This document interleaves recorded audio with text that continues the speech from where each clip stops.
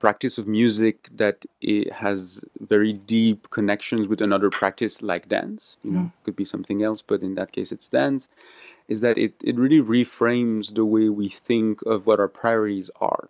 For me, growing up, so I was studying, classical music, but I was also accompanying my dad's step dancing classes and sometimes social, dancing. Something I quickly realized was that the utmost priority of my playing needed to be like, will it drive and inspire the dancers? Are they going to have fun? Hi, you're listening to Conversations with Musicians with Leah Roseman. There's such a fascinating variety to a life in music, and this series features wonderful musicians worldwide with in-depth conversations and great music, with over 100 episodes to explore.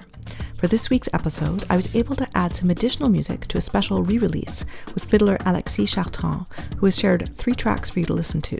His Bandcamp and socials are linked in the show notes, so please go buy the tracks or albums if you like what you hear.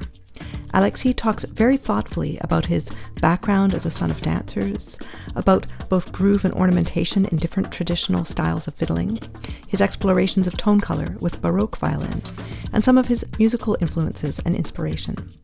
Like all my episodes, this is available wherever you listen to podcasts. The video of the original episode is on my YouTube, and the transcript is also linked to my website, leahroseman.com, where you can sign up for my weekly podcast newsletter and get access to sneak peeks for upcoming guests.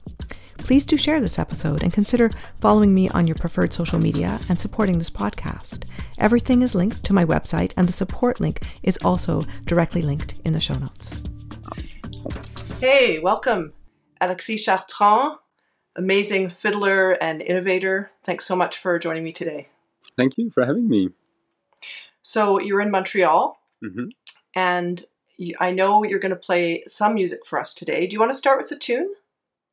Oh, yeah, I could. Could play a little Québécois jig. Why not? From the repertoire of Joseph Allard. So, Joseph Allard was a fiddler who was born in the end of the 19th century, and he lived until the mid 20th century. And he was known as the Prince of Fiddlers, and he also was the teacher of the first teacher of Jean Carignan. So his musical legacy has been quite important. So here, a little jig.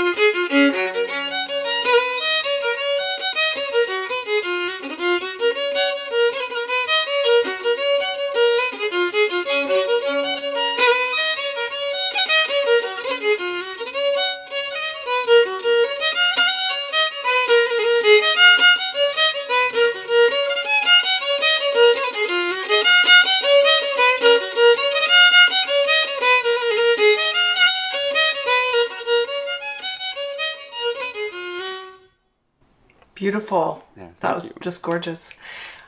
I was just thinking about the fact that, of course, you're playing with a mic and you perform with a mic. But often, yeah. Yeah.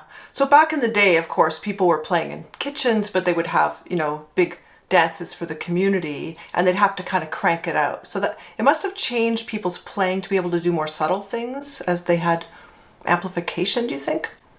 I think the question of amplification does have a fair bit of impact on the playing. My playing is not always amplified, and I really I like to be able to do both, and it's something that I really try to make a part of my practice, not to leave either out of it. And so I do adapt my playing for, whether I'm playing acoustically or in a bigger hall or in a smaller hall, or whether I'm playing with a microphone and a PA in a bigger space or in a smaller space. And I think, both setups are interesting for different reasons, and I like to be sensitive and mindful of that fact. Regarding playing the playing of older Quebecois fiddlers, they didn't necessarily have access to amplification, especially in the earlier part of the 20th century, but it became something quite normal, pretty, early during the revival, as some of these fiddlers, were starting to be showcased in events, in festivals, in different settings. And I mean, if we're talking about dance music, then often the communities that gathered to dance, it wasn't hundreds of people, and so it was possible for, a fiddler or a small ensemble to, drive the dance forward with acoustic instruments, and that's how it was really done in those communities for many decades. So let's talk about dance. It's a big part of your life. Yeah, I mean, I grew up in a family of dancers. My mom, Anne-Marie Gardet, is a specialist of Baroque dance. She participated in the recreation of those dances in France in the 80s, notably with Rize-Danserie, Francine Lancelot. So people who did some research in, how to find ways to recreate what was basically the direct ancestor of ballet. And my dad, Pierre Chartrand, is a step dancer, Quebecois step dancer, a caller, so someone who does a kind of half speaking, half singing to explain the dance.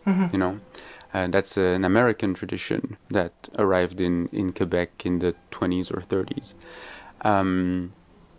And they both also are dance researchers, so they've done some historical research and ethnological research on Baroque dance, on the dance that was danced in Nouvelle-France, so in the early French colony on what is now the Quebec and Maritime Territories.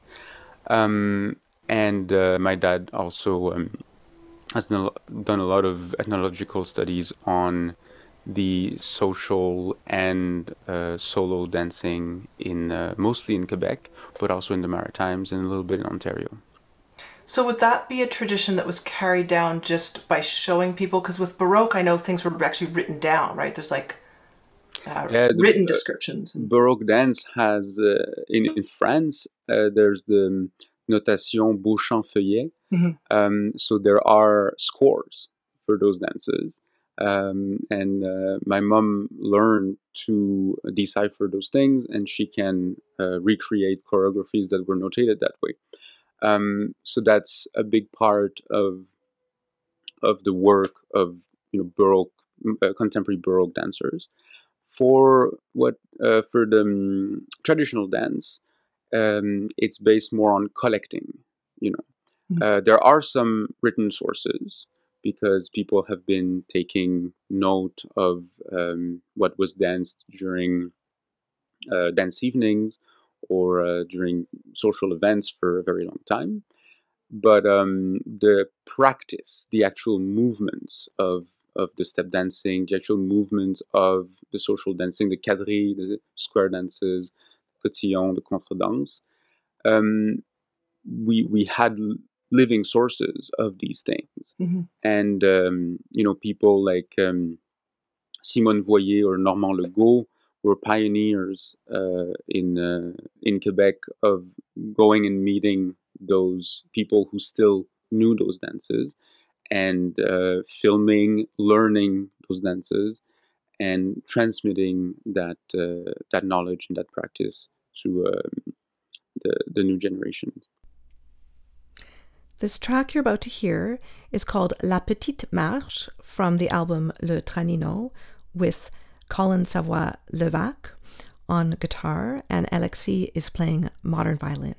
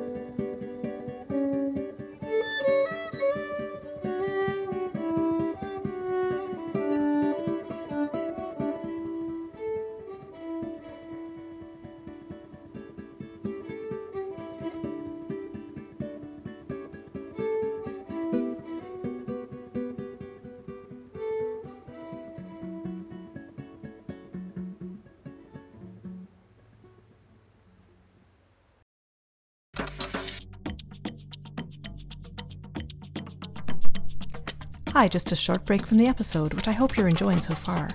If you want to check out over 100 episodes you may have missed, in addition to your podcast player or YouTube, I have an extensive website, leahroseman.com, with show notes, transcripts, the complete catalogue of episodes, and you can sign up there for my weekly newsletter to get access to sneak peeks of upcoming guests.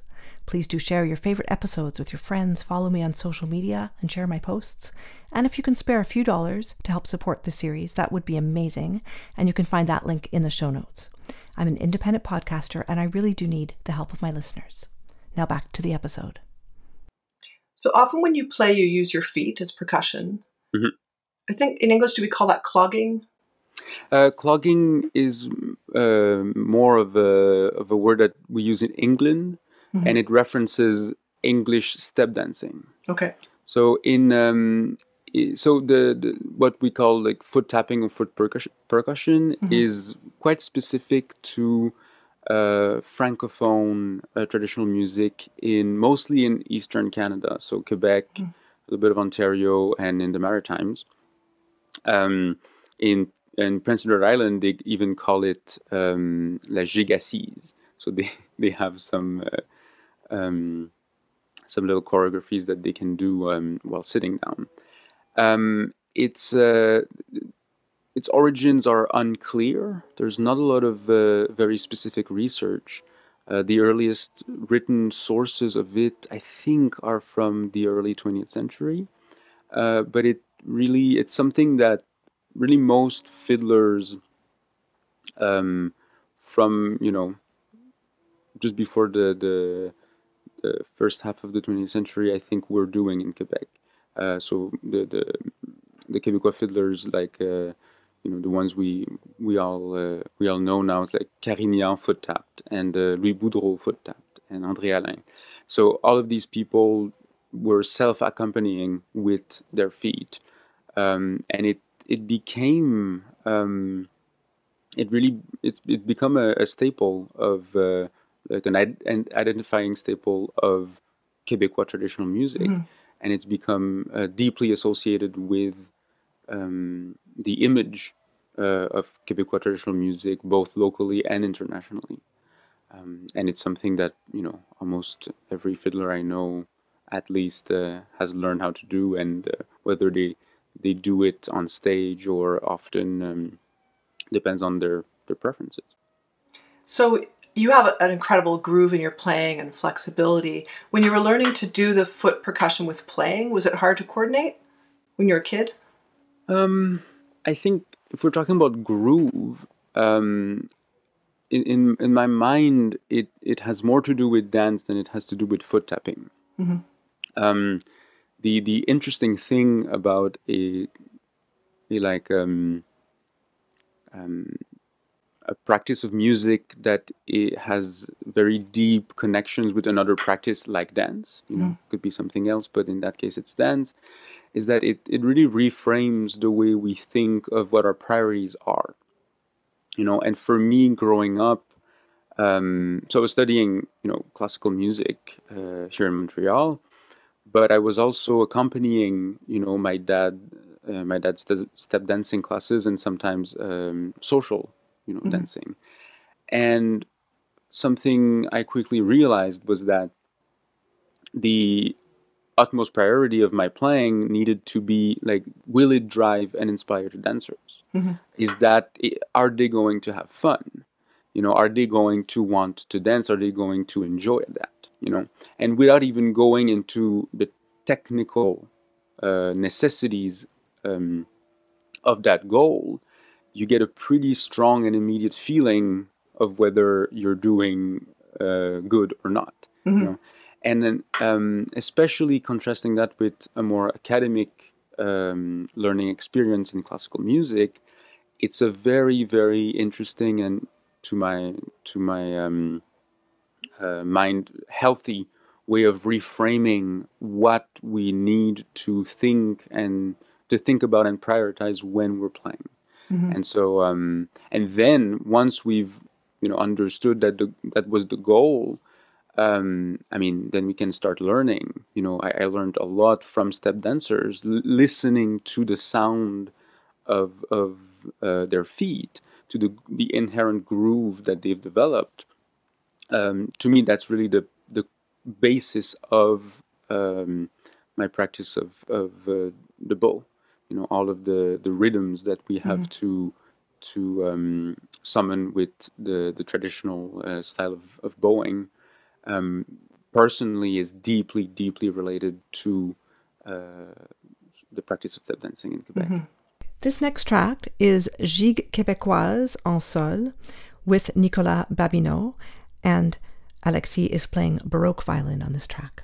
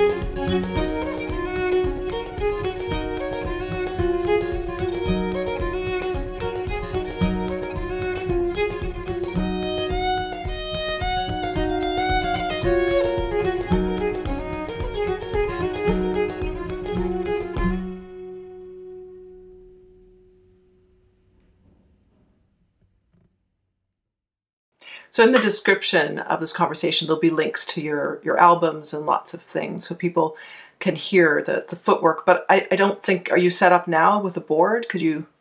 No, not right now. Yeah, I didn't figure. No. But you do have another instrument by your side. Yeah, I took out a Baroque violin that is being lent to me by a very nice friend and colleague, Alex Keeler, from the Eastern Townships, and that's been part of my practice for a few years now.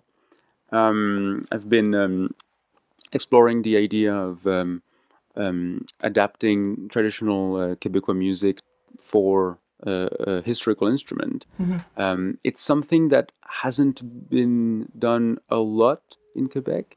I know of some musicians in Quebec City, that Baroque musicians who've played a little bit of Quebecois music. There's some Baroque violinists in Montreal that have done a little bit of that. And obviously, if we look outside of Quebec, people like David Greenberg have done an amazing and really amazingly inspiring work on the connections and between Baroque violin and fiddling. But not a lot of it has been done specifically with the Quebecois repertoire. And so I've been very interested in trying to make that happen, while keeping in mind that it is, intrinsically anachronistic, because the sources we have for Quebecois fiddling are way too recent for them to have been linked with historical instruments, and the style of playing of Quebecois fiddlers, um, they're deeply indebted to the modern violin, the modern construction of the violin, but especially the modern construction of the bow. And obviously, I mean, people who are familiar with the way bows are made will recognize some of the characteristics of a modern bow with its quite long length. It's pretty intricate frog here. It has some garnishes, and it has a screw that allows for making the hair more or less tense, which are all things that I do not have on the Baroque bow I use. It's a very primitive style of bow. It's much shorter. It fits on the whole screen right now. It has no. It has pretty much nothing on the frog. It doesn't have a screw. It's a little piece of wood that just clips in place, and I use a little piece of. I think this is leather to decide how much tension I use, and it's bent differently, so it reacts deeply differently, and that's been I think a big part of my work on the instrument has been trying to find ways to adapt techniques that have been developed on the modern bow and try to adapt them to an instrument that is anachronistic. And then the other part of it has been just taking advantage of the gut strings, so which have a very very nice, rich, dark tone that I personally find very very appealing, but that is maybe less evidently usable in the context of Quebecois traditional music, which is often very driven, very powerful, and very intense. You've done some interesting collaborations where you've played Baroque violin with modern at the same time for that timbre. So, but then you're tuning to our standard modern tuning. So it's interesting that you mentioned that, because I'm currently working on this on these ideas with my colleague and friend Nicolas Babineau. We've already we've been working together for almost 5 years now, and we released already 2 albums, one in 2017, one in 2019, both of which I only played modern violin on. But last year, throughout my research and my work on the Baroque instrument, and I was talking about it with Nico, and we kind of realized that we were both very excited to try to bring the possibilities of that instrument into the music of our duo.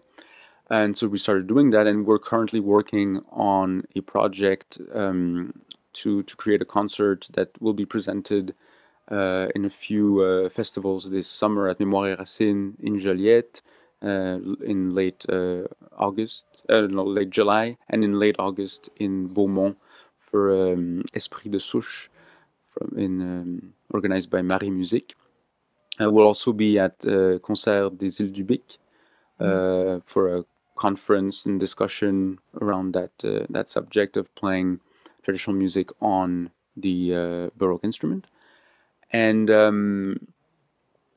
indeed, we are doing a lot of work in trying to bring together Nicolas' modern violin and my playing of the Baroque instrument, and it's kind of brought up a lot of very interesting questions of how to bring together those two worlds that seem sometimes a little bit incompatible.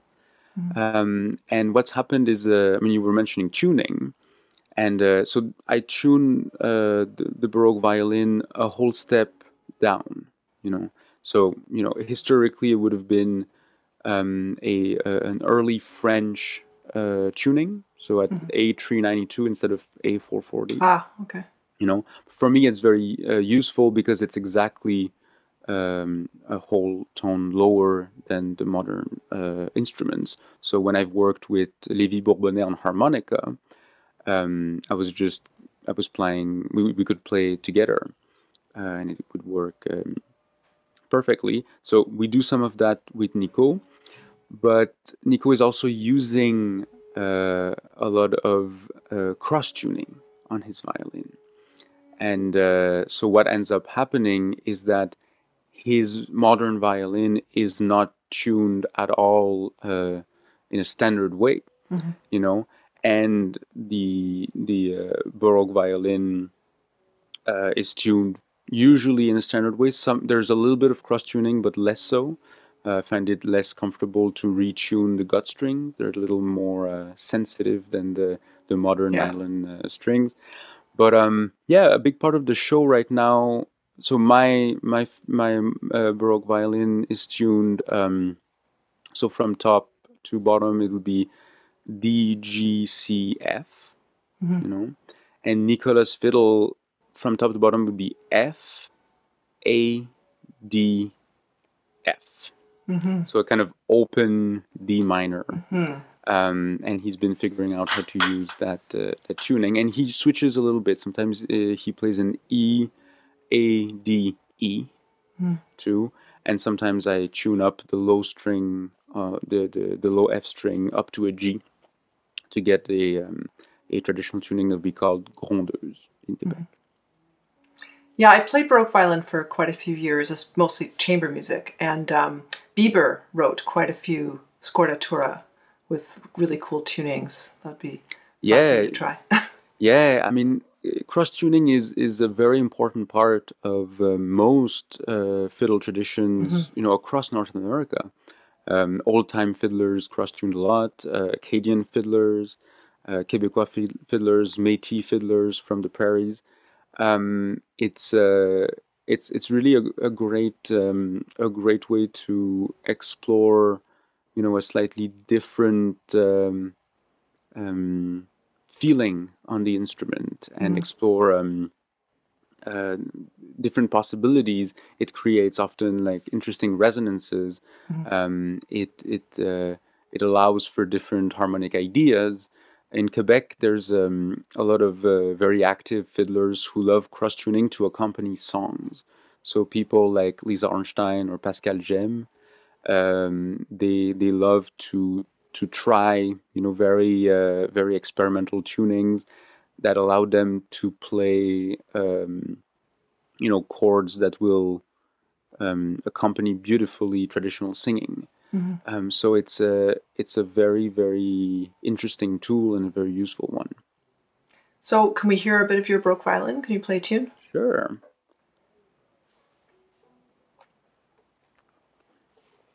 Let's see.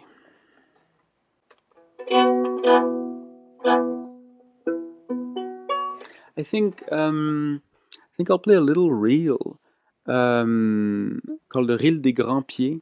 It's a tune that I've played for many years on the modern violin, and it can be heard at the very beginning of the first album with Nicolas. But I find it interesting to hear the very huge difference in timbre that we get with the gut strings and the possibilities that this bow gives us with it. So here, the Reel des Grands Pieds.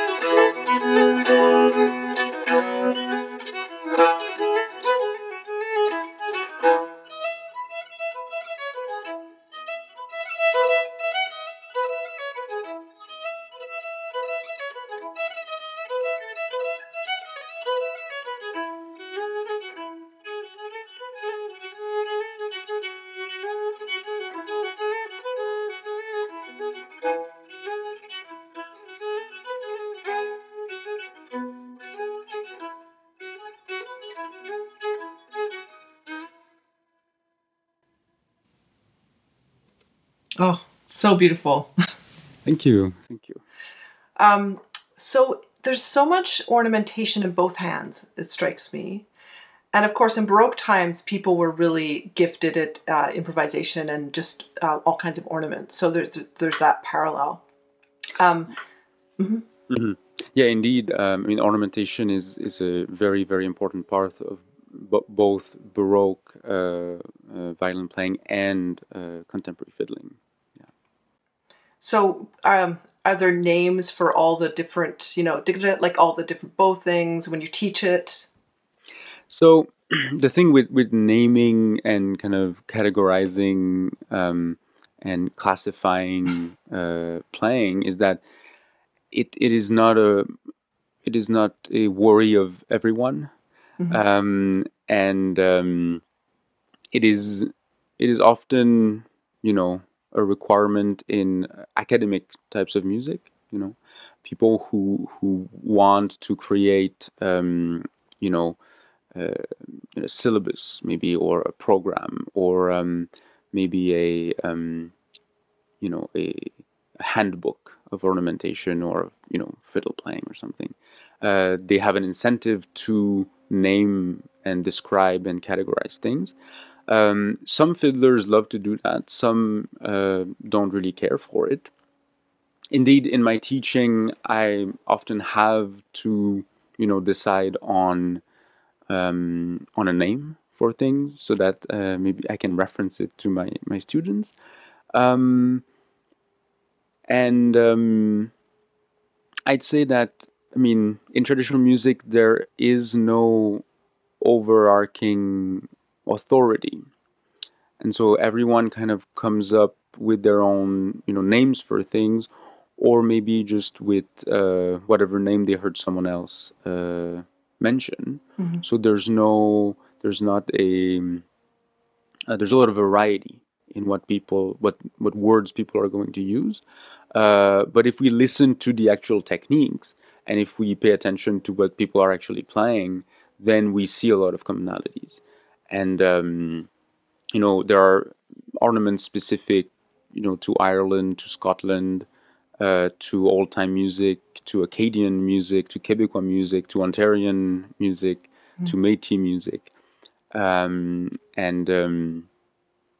Personally, I've mostly been studying and learning Quebecois ornamentation and Irish ornamentation. That's my where my personal preferences went to.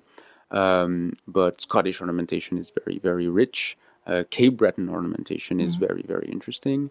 And there's really like a wealth of knowledge and ideas that we can find just by listening to what other people do, and stealing an ornament after another, and sometimes coming up with our own personal ways of using those ornaments. But if there's one thing that I find very important to remember regarding ornamentation, is that um, especially in certain forms of academic music, we tend to see ornamentation as the seasoning that gets sprinkled on top of a melody.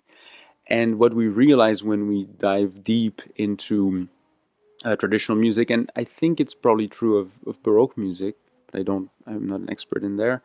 But what we realize is that ornamentation is structuring. It structures the phrasing, it structures the bowing. You cannot actually take it away. You know, you cannot take it out of the music. If you do, you get something that to most ears will sound compromised in a way or another. But what's interesting is that you need ornamentation, but you don't need any specific ornamentation. You know, some fiddlers will never learn some of the ornaments that every other fiddlers know how to do, and some fiddlers will have a few very specific ornaments they do very well and stick to those ones, and some fiddlers will be going around learning every ornament they can find.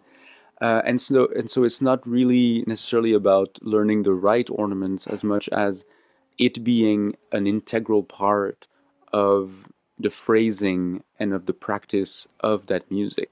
Mm-hmm. And so I often, warn my students about, leaving it for the end, leaving it for later. I think it's important to take it into account as soon as we start getting interested in a tune or in a whole style of traditional playing. Mm-hmm. This next track is Deux airs de violon with Nicolas Babineau, and on this track, Alexis is playing Baroque violin.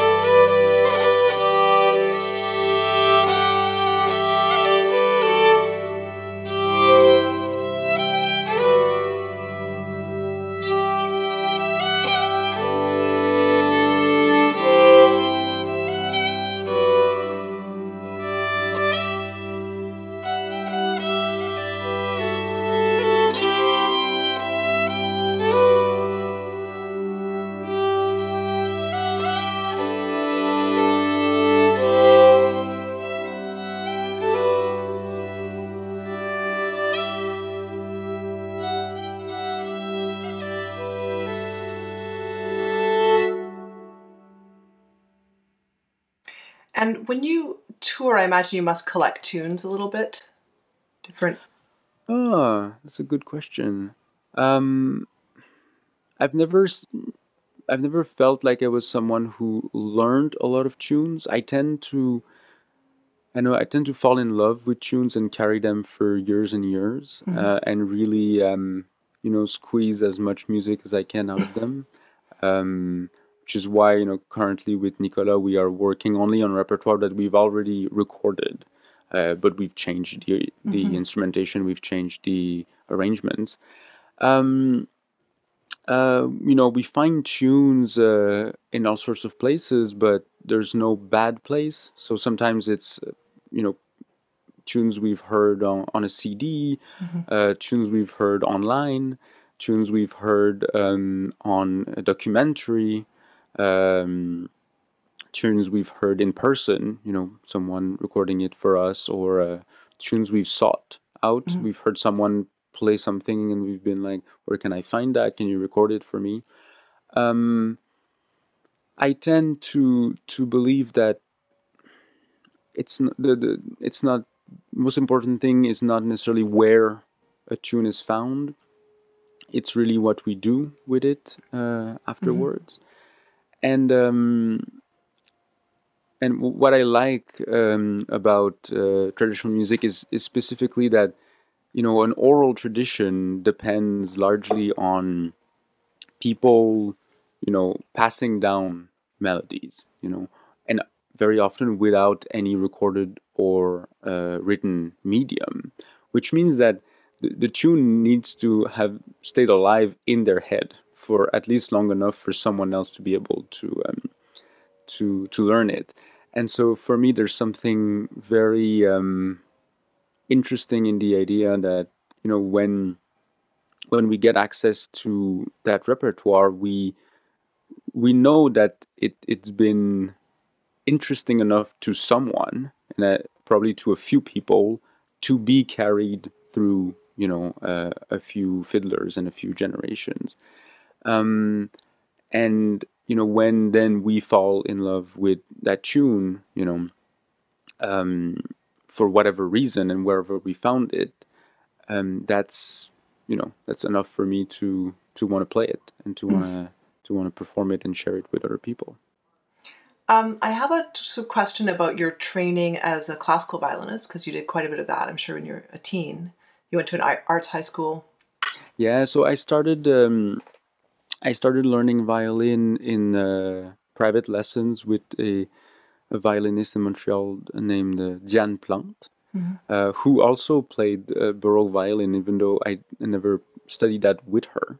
But it was always, around. I knew about those things from a very early age. I started around the age of 7, I think. Um, and so I did, 5, 6 years of that. And then I went to Joseph François Perrault. So it's a high school, a music high school in the Quartier Saint-Michel in Montreal.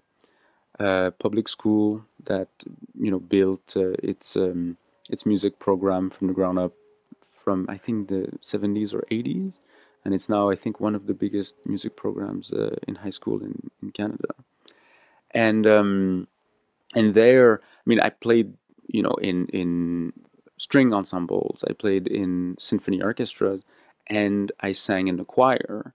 But mostly, I really discovered, discovered and fell in love with a lot of classical and romantic music, and that was really for me. I mean, we listened to a little bit of classical music, some Bach partitas, and at home, but I didn't know about all the a lot of the late classical and romantic music, and discovering Beethoven, discovering Mahler, discovering a lot of Honegger, like a lot of amazing composers, was became like a really important part of the music I wanted to listen to and to engage with. And after that, I went to Saint Laurent de Cégep in Montreal, and I ended up, I was quite lucky to end up in a composition program there.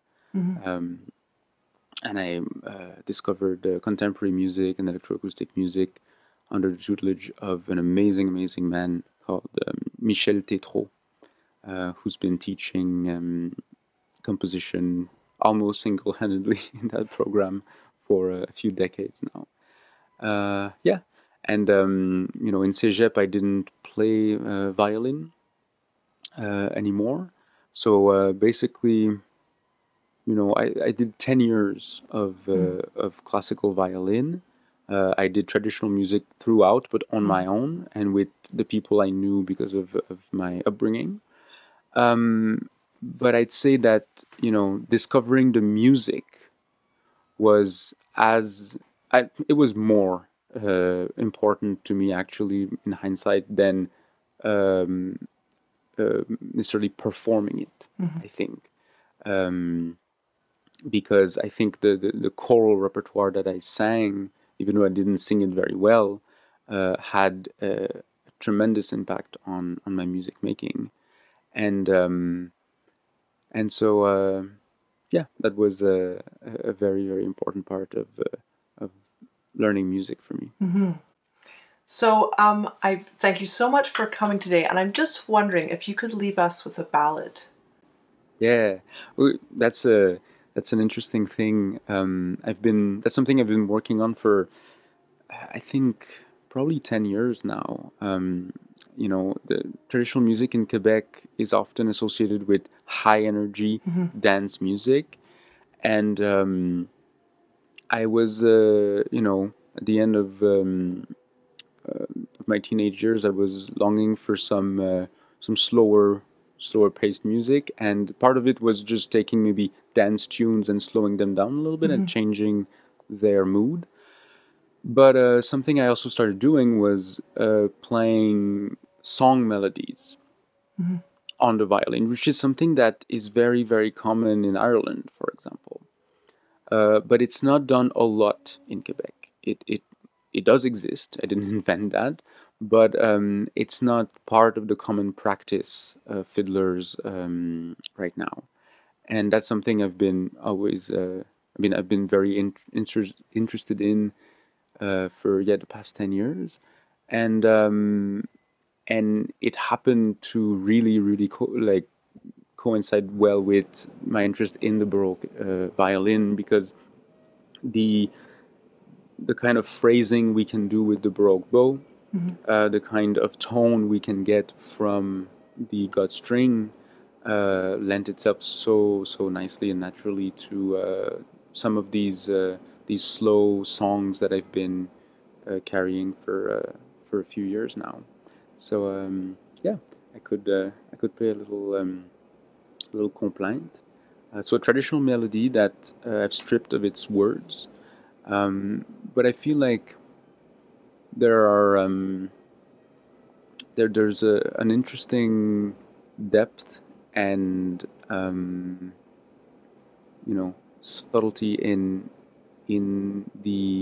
how much singers could put in those melodies that could seem oversimplistic to certain people at first glance, and you know, and I think that maybe some of the narration, the narrative component of these song melodies gets distilled in the notes that are left when you take the words away. So yeah, you can try that.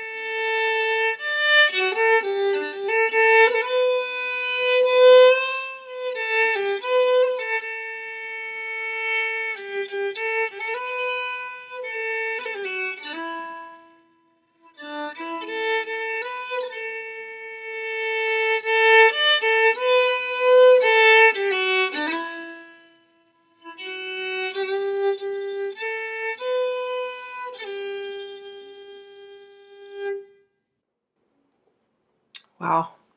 Thank you so much, Alexis. Thank you for having me. I hope you enjoyed this episode. There's such a fascinating variety to life in music, and this series features wonderful musicians worldwide with in-depth conversations and great music, with over 100 episodes to explore. Many episodes feature guests playing music spontaneously as part of the episode or sharing performances and albums. I hope that the inspiration and connection found in a meaningful creative life, the challenges faced, and the stories from such a diversity of artists will draw you into this weekly series with many topics that will resonate with all listeners. Please share your favorite episodes with your friends, and do consider supporting this independent podcast. The link is in the description. Have a great week.